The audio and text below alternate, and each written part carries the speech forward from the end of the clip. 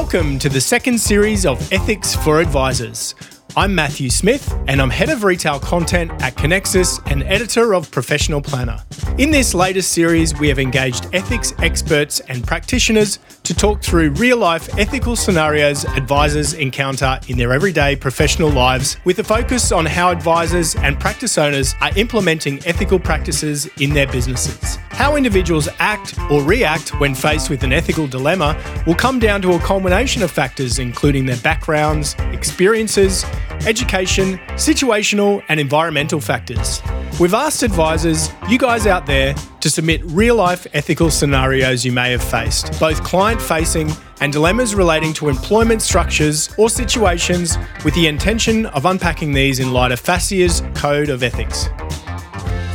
This podcast is proudly brought to you by IOOF Advice, who are committed to delivering leading professional development programs.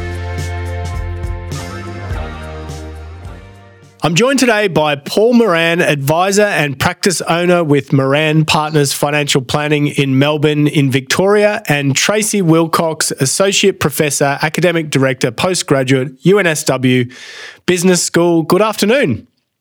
Afternoon, Matt. Afternoon, Matt.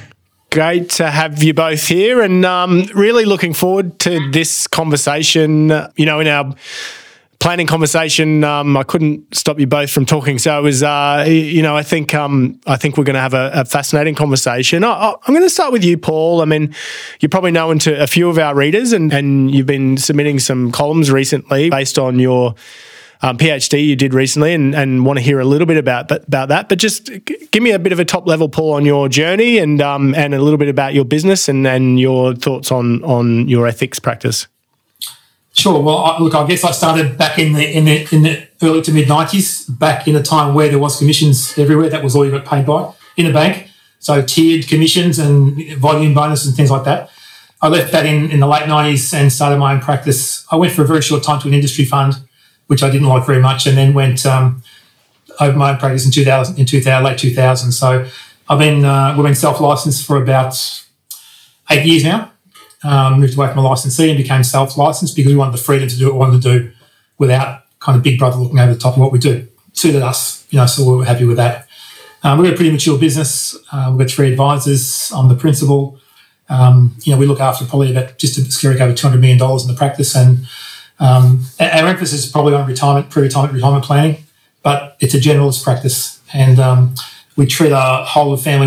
I don't use the term family office because I don't think that's relevant for us, but we use a whole of family approach. So if the parents are clients and the kids need help, we help the kids. If the kids are client, the parents need help, we help the parents. It's all part of what we provide. I wish we had the scenario we had in one of the other episodes was about removing yourself from situations where some of the outcomes you're presenting to the parent might impact that of the child and others. But do you approach that in your everyday practice? Yeah, look, we'd say we have a primary client. Yeah. So the primary client's one who pays us the fee. And if they want us to help their kids, we have this ridiculous service where we help kids move out of home. Parents can't get the kids out of the house. And so the kids get sent in here, we set the right act and we tell them what they should be doing and growing up and leave their parents alone and, point the finger a few times and set up on how to become an adult financially. And they start saving and they move out of home and they move on, and that's what we try and do. And that's parents think we're great for that because they get their house back, but yeah, brilliant. Well, I'll come and see you in about 10 or 12 years' time.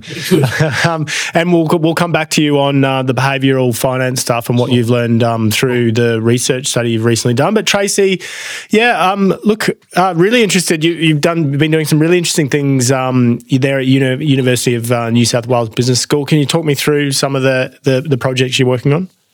Sure. So we've just wrapped up a project where we've redesigned our flagship Bachelor of Commerce program to bring ethics and corporate responsibility and sustainability into the centre. So that really means that we get students thinking about business in terms of its purpose, what is it here for? And also thinking about stakeholders rather than, for example, a more traditional economics-based approach. So that's been a really interesting project.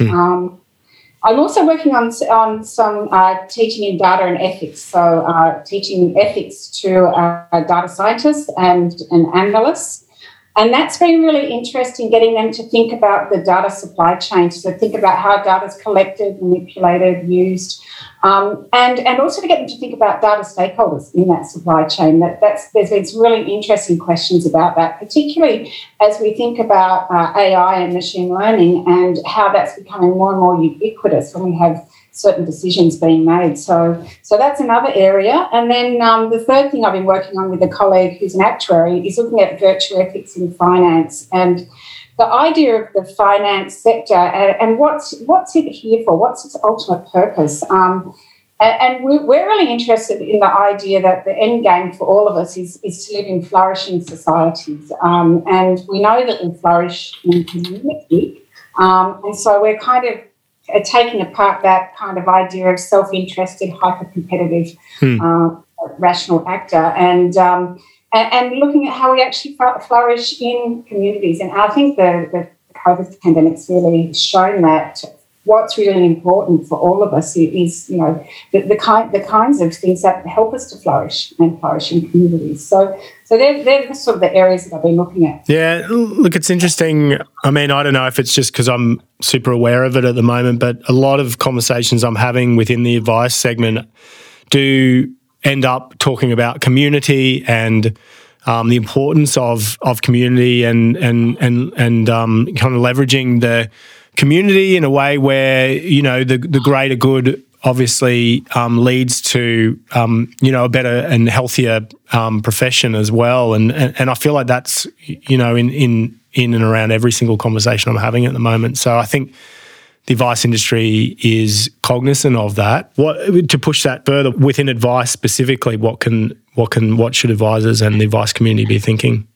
Well, I mean, I think if you think about the whole finance sector, the finance advice sector, it is about interlocking communities. So that they're your clients and your clients are part of a community, and you're in a community with those clients. Yep. But also in the industry itself, you have a professional community. And as that profession evolves, and it's been doing a lot of that lately, then that community grows. And really the ideal situation is where you get a coalescence between what your client communities value and what society values and what the financial advice profession community values. And I think that's, we know that we've got flourishing when there is that coalescence where all of those different communities I feel that they're valuing the same things and that they're all flourishing in their own ways. Yeah, I think it's a really interesting point to talk about.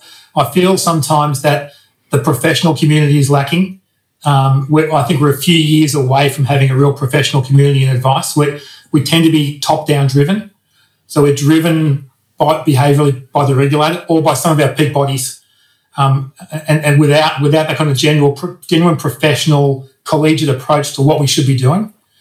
I'm hoping in the next few years that's what develops. We start to get more bottom-up a development of what our profession should look like. And I think we can then help to inform the broader community of what the profession should look like. Yeah. It's missing a bit at the moment. Yeah, definitely, because in the discussions we've had previously, Paul, we've kind of talked about how compliance and regulation seems to be driving a lot of obviously, the actions of advisors, where surely some of those actions should be driven by other things, not just what the law is and what regulators expect. How do you think can the industry can kind of move to a framework where actually it's been driven by some principles rather than, what essentially is to keep bad apples from being bad apples, right? Yeah. I mean, I've written about self-regulation quite a bit over the past, and that's my thing. I like to push that. I think, I have a strong view that regulators prefer not to regulate, but they're forced to regulate when the industry or profession doesn't establish its own standards. And so we had FSIA to introduce their standards and effectively ASIC through Corp's law has set their standards. We haven't really been good enough at this point at setting our own standards of operation, our own safe harbours. It's in other professions like the medical profession, the medical association AMA will set guidelines, and as long as I'm following the guidelines, I've got a safe harbour. I've followed those guidelines of practical operation, not rules and regulations, but practical operation. I've followed those rules of practical operation to achieve an outcome. I have a safe harbour, and the courts will accept that, the regulators will accept that, but we don't have that yet. And so the courts take the regulatory view. FASEA's taking its own view, which the courts haven't really tested yet. So I think we need to move strongly forward towards more self-regulation, but it's going to take some time. I totally accept that. And I might just jump in on that too, Paul, Matt, because I think with a profession, when you think about the medical profession, for example, they have the capacity to sanction the people who don't follow those guidelines. So as well as self-regulation, you also need the capacity to say, no, you're not worthy of being a doctor, you're not worthy of being a surgeon. We're going to actually take your registration away from you. And I think that's an important part of being a profession as well. That and the client-centeredness. So I think those two things are what you need in a good self-regulating system. Yep, correct, 100%. There are still agency issues out there that exist, and and given the opportunity, probably would proliferate those. So it's a challenging environment for policymakers and regulators. I mean, we can't just kind of strip away some of the rules and regulations and kind of hope things will work out. What do you suggest there, Paul? Look, about 6 years ago, I did a 12,000-word submission to the Financial Services Commission, not to the Commission, to the Senate Standing Committee on Financial Services around a two-tiered approach to regulation. I have a really strong view that there shouldn't be a homogenous group called financial advisors. There should be two groups. One that has a higher standard, one that is prepared to meet a higher standard that requires less regulation, and one that's not prepared to meet that standard. So because I think it's harder and harder to meet that generic standard we've got at the moment. The degree requirements, everything else, the profession is hard. It's hard to get people in that way. And there's no way of bringing people into the lower standard to get started and then let them progress up to the higher standard. So if we had a two-level system, one that said if I can prove that I don't have an agency issue, if I don't have any, I can prove I'm not biased. I can prove I'm charging explicit fees to clients and I understand I'm meeting like regulatory need, then I should have standard one. And if I don't want to do that, if I want to drive people into a particular product and have a product focus, that's standard two. And I can be identified differentially, different names, whatever you want to call it. I nominally said the word difference between financial planner and financial advisor might do that, probably wouldn't work, but some different level, some standard that said I'm a higher level, I've reached a higher standard, and if I reach that higher standard, I don't have to be regulated as vigorously as a lower standard person. But it's kind of hard to judge that though, because, there's the way in which you're paid and whether you have conflicts or not, so they're probably easier. But then there are people might be unaware of some of, you've talked about biases in the past, but there could be, a lot less obvious or evident things, particularly if you're self-assessing, might not be able to categorise yourself adequately in that way. Yeah, I don't necessarily mean self-assessing. I think there needs to be some assessment process. Yeah. For example, we had the advisor exam, which no one likes. Let's be perfectly honest, no one thinks it's a great thing. It could have been a lot better. And as a starting point, it could have been used as the first point. We might have small panels that interview people, look under the bonnet in their practices. That's the sort of thing that a self-regulatory body would do. To assess the competence of the person to take that higher standard. Where do you think we are, Tracy, in that process? Do you think that's maybe we're on a first step to many to get there, or are we heading in a different direction? Well, I think it is a first step, and if you think about, you mentioned earlier, a couple of years ago when all of this first came out, and there was a lot of uncertainty in the industry. I think people have become a lot more comfortable and familiar with it. But if you think about the standards, a lot of it is really just about putting the client first and recognising that you're in a power relationship with the client where you have more information, more knowledge and more power. And so there's some responsibilities that come with that power. But as the industry starts to embrace those responsibilities and we're free and informed consent and acting in best interest of the client is kind of in the DNA of that higher level that you're talking about, Paul. That's when I think you can start to have those conversations. When you were talking about the two tiers, I was thinking about the aircraft engineers, and you've got your lamies and your AMEs, your licensed aircraft mechanical engineers, and your unlicensed ones, and the licensed ones have a lot more responsibility, a lot more power, and at the end of the day, when we get in that aircraft, we're really comfortable with all those rules and regulations because they're protecting us. Because we don't have access to all of the information. We don't have access to all the knowledge. And I guess, when you think about your clients, they don't have access to all that information. They don't have access to all that knowledge. And so thinking about protecting them in the same way that a licensed aircraft engineer would protect passengers in a plane. Yeah, that's a great analogy. I might be wrong in my interpretation of this, but I feel like the government and or Treasury looked at the industry's application to self-regulate and said, well, no, you guys aren't ready. I think, if I can jump in, I think part of the problem is we've got a number of peak bodies. We don't have a peak body. I'd say certainly the FPA has the numbers, but they're not the only peak body, and there's conflict. And I don't think peak bodies necessarily are the organisations to be the leaders. I think we need to ground up. We almost need an election, elect a body, elect a committee from within, amongst all advisors to select who becomes this head group that filters down, and we have elections underneath that. So we have this kind of whole structure built. In the same way that I'll use the medical analogy, there's a president, Victorian president of the AMA, there's a federal president of the AMA, there's a Victorian committee of AFA, of AMA. They've got subcommittees that cover different specialist areas. Now, we haven't got 50,000 people who are financial advisors now, less than we did before, but to me, that's a starting point. You follow that model that we have an elected group of people who come for election on a regular basis every 3 years, and they can be kicked out and kicked in. And if you want to make a case, you make a case, and you work that way. And I think I think the problem was that the peak bodies have all been tainted by their members at different times.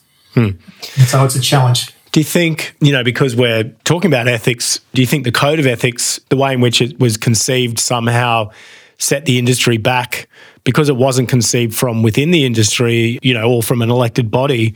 But does that matter? I don't think so. I mean, I look at the standards, and I look at the 12 standards on the first line, the standard one-line view, and there's zero argument with any of it. But you look under that bonnet, and there's a whole lot of things that are supposed to happen. I've in fact got to prove the 12 standards every time I give advice. So I have no problem with the standards being there. But it's just your obligation to prove it. Yeah, I've got to prove it well down the line. So that one line, saying to one, act in accordance with all applicable laws. Okay, hello. What am I trying to say? I'm not going to act in accordance with the law. Of course I am. But when I go further down the line, I've got to prove over and over again I've done it. Standards is consider the effects of the advice you provided. Of course I do that. But how do I prove it? And the way it gets proven is, you're going to show 6 different alternative strategies and justify why the one you're recommending is best. Okay, 10 hours work. Yeah. So it's that's what I mean. You're nodding there, Tracy. I mean, is it okay for, at this stage, for regulators and policymakers to expect advisors to have to prove their adherence to the law until we get to a point where it's implicitly trusted? Well, I think if you've got an industry in trouble or a profession in trouble, then in the first instance, you do need to ask for evidence to demonstrate that those standards are being followed. But there has to be a point where that industry or that profession is able, embraces the spirit and the letter of those standards and says, okay, this is built into our practices.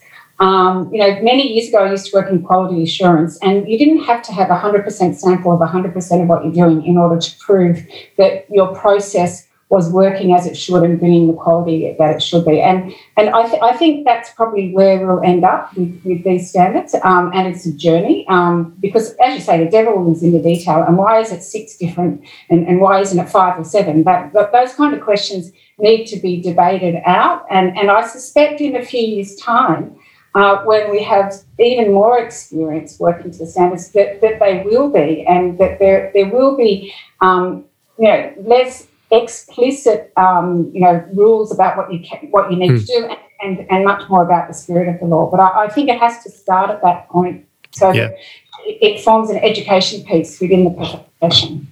You might have to hang on a few more years, Paul, before those obligations to report every single thing you do begin to let up. I'm not sure. I'm getting old, mate. That's the trouble. So. We're going to move on to the ethical scenarios now. Firstly, thanks to listeners and readers of Professional Planner for submitting scenarios that we've used for this series. If you'd like to submit your own ethical scenarios to be in the next series, please do so through the Professional Planner website or email me directly. You can also earn CPD points from this episode. All you have to do is follow the link from the Professional Planner homepage or visit professionalplanner.com.au/education and answer the questions relevant to the episode. This podcast is proudly brought to you by IOOF Advice, who are committed to delivering leading professional development programs. So the rules have changed regarding fee disclosure statements, where I understand it that you have to project forward fees and services and switch them off if you can't get a new statement signed by 90 days, I believe. So there's already a bit of uncertainty around the rules with this one here. A reasonable chunk of my client base is overseas. I can go many months without having contact, and intermittent contact outside of our regular reviews are quite rare. What if I can't get in contact with the client and I know they are really in need of advice because they're in the middle of something complex? What if I know I would be of serious disservice to the client and put them into financial jeopardy if I switch off fees and stop tending to the account? Would I just have to switch them off and forego what could be an essential and material advice? What do you think, Paul? I'll start with you as the practitioner on this one. I guess this is the confusion between an annual engagement and an ongoing fee agreement. The differences in timing, which as far as I understand, an annual engagement, which we operate in our practice, is a hard stop. So if the 12-month period is up and the client hasn't re-engaged for a further period of time, the fees have to be turned off. An ongoing fee arrangement, there's a lot more flexibility up to 5 months afterwards where you have to turn the fees off if they haven't re-engaged. But either way, I think there's a couple of elements in here. Number one, turning the fees off doesn't necessarily mean I have to stop servicing the client. And if they are good clients and the fees have to get turned off, I would be quite sure the clients would reimburse for that period of time, if it's necessary. So while it's not practical, I totally get that. I think we're moving away from the idea that an annual review equals where the fee agreement's signed. Well, we try and do that, but it's not always practical. Certainly now, unless the clients are in the middle of the Congo, there's a lot of electronic signature systems that are around, HelloSign or a DocuSign or Adobe Sign, that the clients can still sign the annual agreement without a review, but as long as they understand I'm signing an agreement for a further 12 months or however long that happens to be. So I don't think it's a stop, but I would say that there's no need to stop the service if your expectation is you're still their advisor. Yeah. I mean, a bit with this one, I feel like there's just a little bit of uncertainty around the system perhaps that we've moved from and then we're moving to, so maybe that is at the centre of it. But I think there's also a little bit here about, there's this kind of obligation to client and where that begins and ends relating to the fees, which I think is still quite interesting, which I believe you kind of touched on a bit there. Tracy, do you have any thoughts on this one? I mean, I guess the way I see it is that the choice isn't between shutting them out and no longer advising them and all of that sign-up. If you think about acting in the best interests of your client, then by all means, you should be thinking about looking after their interests. And yeah, as Paul says, for someone to go months and never reply to anything nowadays would be quite unusual unless they were in specific circumstances. And if they were in specific circumstances, I'm sure you would have a case You'd probably send out a search party if someone didn't contact you for months and months. Yes, I'm just not sure how often that sort of scenario would happen. Yeah. It's also again the challenge is that you get clients who some years have a lot of need and other years have less of need, and that averages out over time. And the kind of expectation is I give you the same service every single year for the same fee, and still in our practice that just doesn't happen. You know, we'll see someone 10 times in 3 months for the same fee as once in 12 months, because that's just the nature of how it rolls. But I think as far as keeping them on board, if they're a valuable client, unless you wanted to get rid of them as a client and say there's no fee, I'm turning you off. If you think you still want to be their advisor, then I think there's no problem with saying, look, I've got to wear it a month or two and I'll get it back. I'll catch it back up. I'll increase next year's fee to make up for the couple of months I've lost. Yeah, and so I'm actually looking forward to your input then on the third scenario, which I think kind of relates a little bit to what you're saying there. Okay, scenario 2. Until recently, I was employed by a financial advice business licensed by an institution. We had a very open APL as well as a series of model portfolios created with a mix of internal and external research inputs. There was enough choice available. I don't believe that the institution pushed advisors to favour its products over others. But the institution's own platform was always positioned as the primary platform, even though it wasn't the most competitive in the market on price and functionality. It did stack up in many ways, though, and was the path of least resistance for practices like ours to use as a primary platform. It also provided a range of choice and access to everything I needed. Was I doing my clients a disservice by choosing the institution's platform because it was easier from a compliance and an admin perspective, even though it might not have been the best for every single client? Look, this is an interesting one. I might ask you again, Paul, to kick off, please. It is an interesting one. I think it's a very interesting one, and it's something I think most advisors face. Even if not with a large licensee, most practices would have their preferred platform. Practically in a business, it makes sense to stick to one or maybe two platforms, and there'll always be something cheaper. There'll always be something a bit different.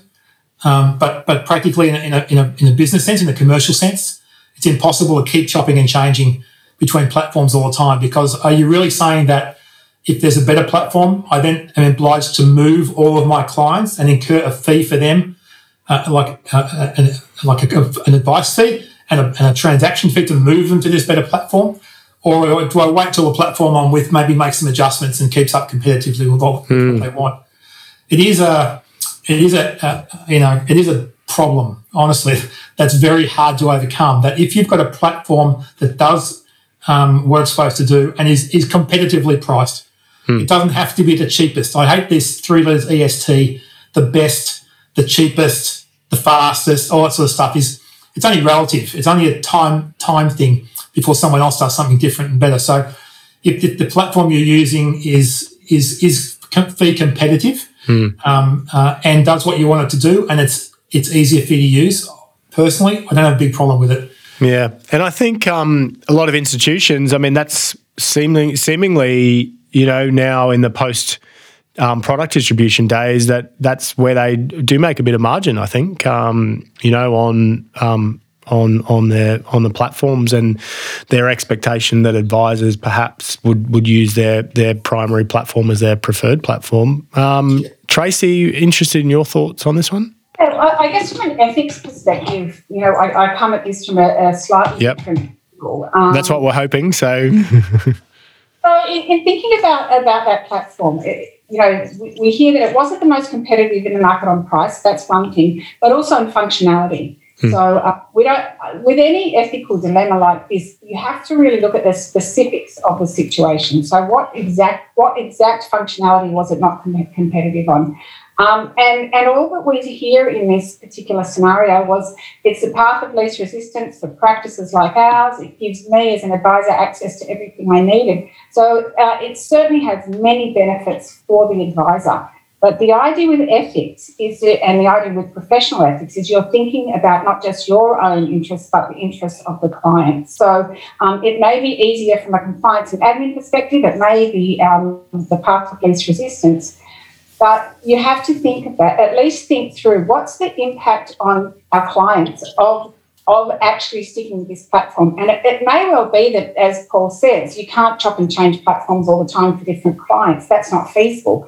But what you can do is make it really clear to your clients why you've chosen this platform and the benefits and risks to the client for that. And that would then be acting in a way, that would be acting in compliance with the professional standards. So you have more power than them. And I think that's one of the things.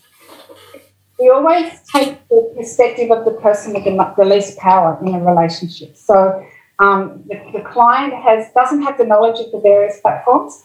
If you give them that knowledge and say, look, in our practice, we use this platform, and here are some other platforms that you might hear of, but here's the reasons why we use it. Are you okay with that? Then I think that's fine. But to not actually bring the client in on that conversation and to give them that kind of access to that information is a problem. And certainly in ethics, it's not just about what works really well for you, but it's what works really well for your stakeholders, and your primary stakeholders in particular. Do you have Can I jump in there a little bit? Yeah, please. Can I throw something into this scenario? What if the cost of service was higher with a different platform?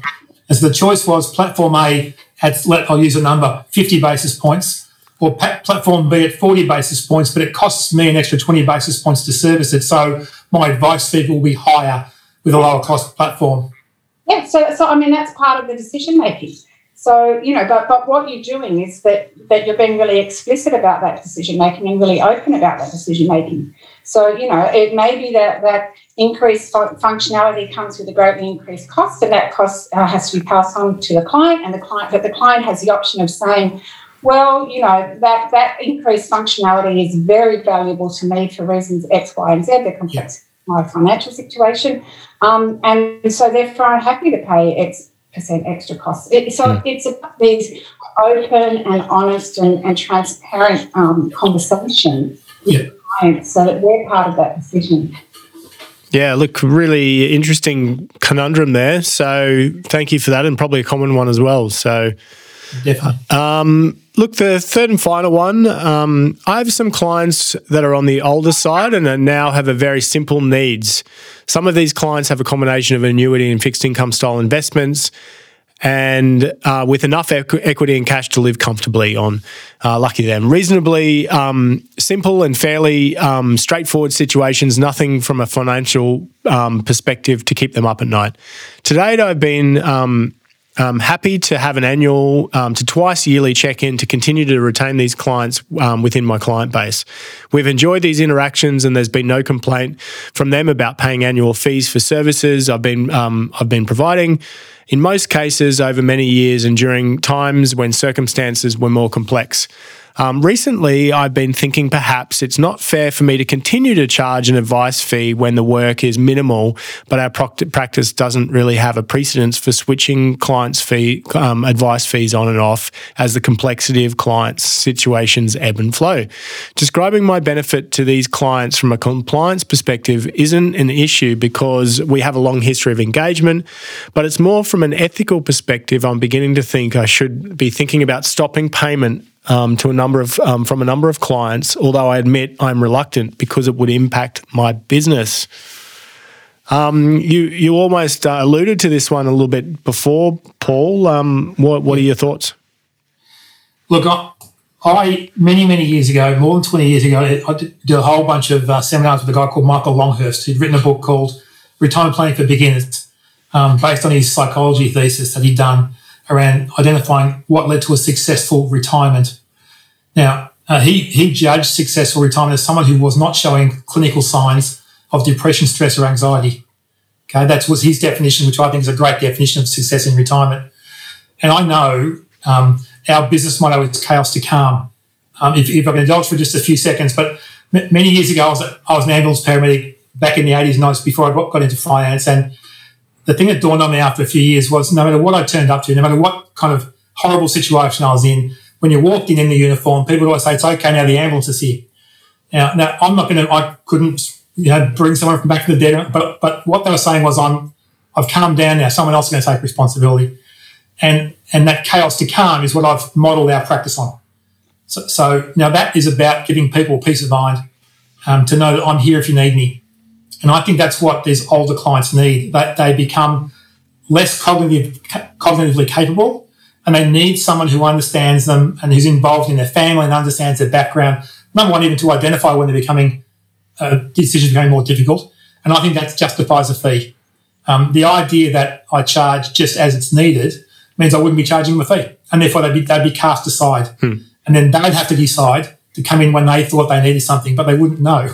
So I don't have a problem with charging older clients, and maybe that's just me because I have older clients, and they have been clients for a long time, and we have a good, close personal relationship, and I know that I take responsibility for many of the decisions that they make, and I'm their first port of call if something happens and they need some help. And the only way I can do that is to charge them an ongoing fee. So I don't have a problem with that. On the other hand, I've got to look at what is the quantum of that fee. If I'm charging someone $15,000 a year for that, I think that's too expensive. If I'm charging them $4,000 or $5,000 a year on a $1 or $1.5 million overall portfolio of wealth, I think that's reasonable. So quantum is as much as anything else. Yeah, I have no problem with charging an ongoing fee in this situation. It's probably hard to price that as well. I mean, unless you're thinking about the amount of time you spend, or you just did it based on their assets as well. But I think it's more based on what you decide in the practice is a minimum client fee or an average client fee that you charge in the practice. Sure. Yeah. Yeah. Tracy, any thoughts on this one? I love the from chaos to calm. I have to say that's correct. But look, I think Paul's right. It's about the specifics of the situation as to how much the portfolio is worth and what kind of stewardship you have over their financial situation. And I think that role of a financial advisor as a steward that's looking after the best interests of their clients is something that should be valued. I don't think it's got zero value because I know that, Paul, if these were your clients and there was a change in the regulatory environment or there was a change in the context that impacted on their portfolio, you would actually take proactive action for them because you're acting as a steward of their financial situation. So I don't think that looking up for people in this way is zero fee, zero cost. But for the specific to the situation, you have to say, what's a reasonable fee? And again, I come back to the point I made earlier, being transparent, being open and saying, this is the fee that I'm charging, this is the kind of relationship that you're getting for that fee. So it's not just about tasks, it's also about relationship and responsibility. And I think that those things have a value. Yeah.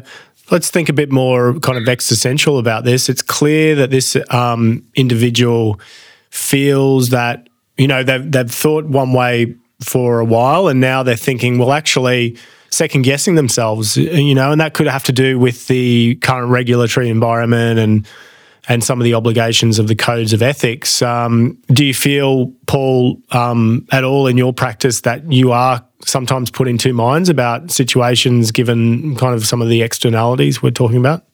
We talked earlier about the interplay between Corporations Act being around financial products and everything else. And I'll give an example. We've got someone who's getting older who is driving an old car. And the discussion for me to them, and I'm the only person who had this discussion with them, is that if you're going to keep driving, we need to buy you a new car, right? Because you're driving an old car, it's not got any of the safety features and you're getting old now. Now, I've got this 20-year-old car, it's fine. No, it's not fine.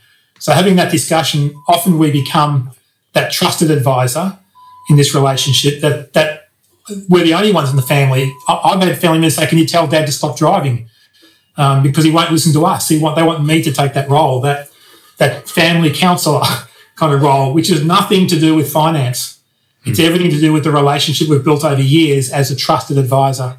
And this falls completely outside corporations law. There's no product there. What it shows me, though, is that the advisors probably second-guessing themselves a little bit. I agree. I think this guy is good on him for thinking, good on him for second-guessing. There's nothing wrong with second-guessing. It's a great thing. But I'd be happy for him to reach a conclusion. I do provide a valuable service to these clients, and that justifies me paying a fee. I might review the fee.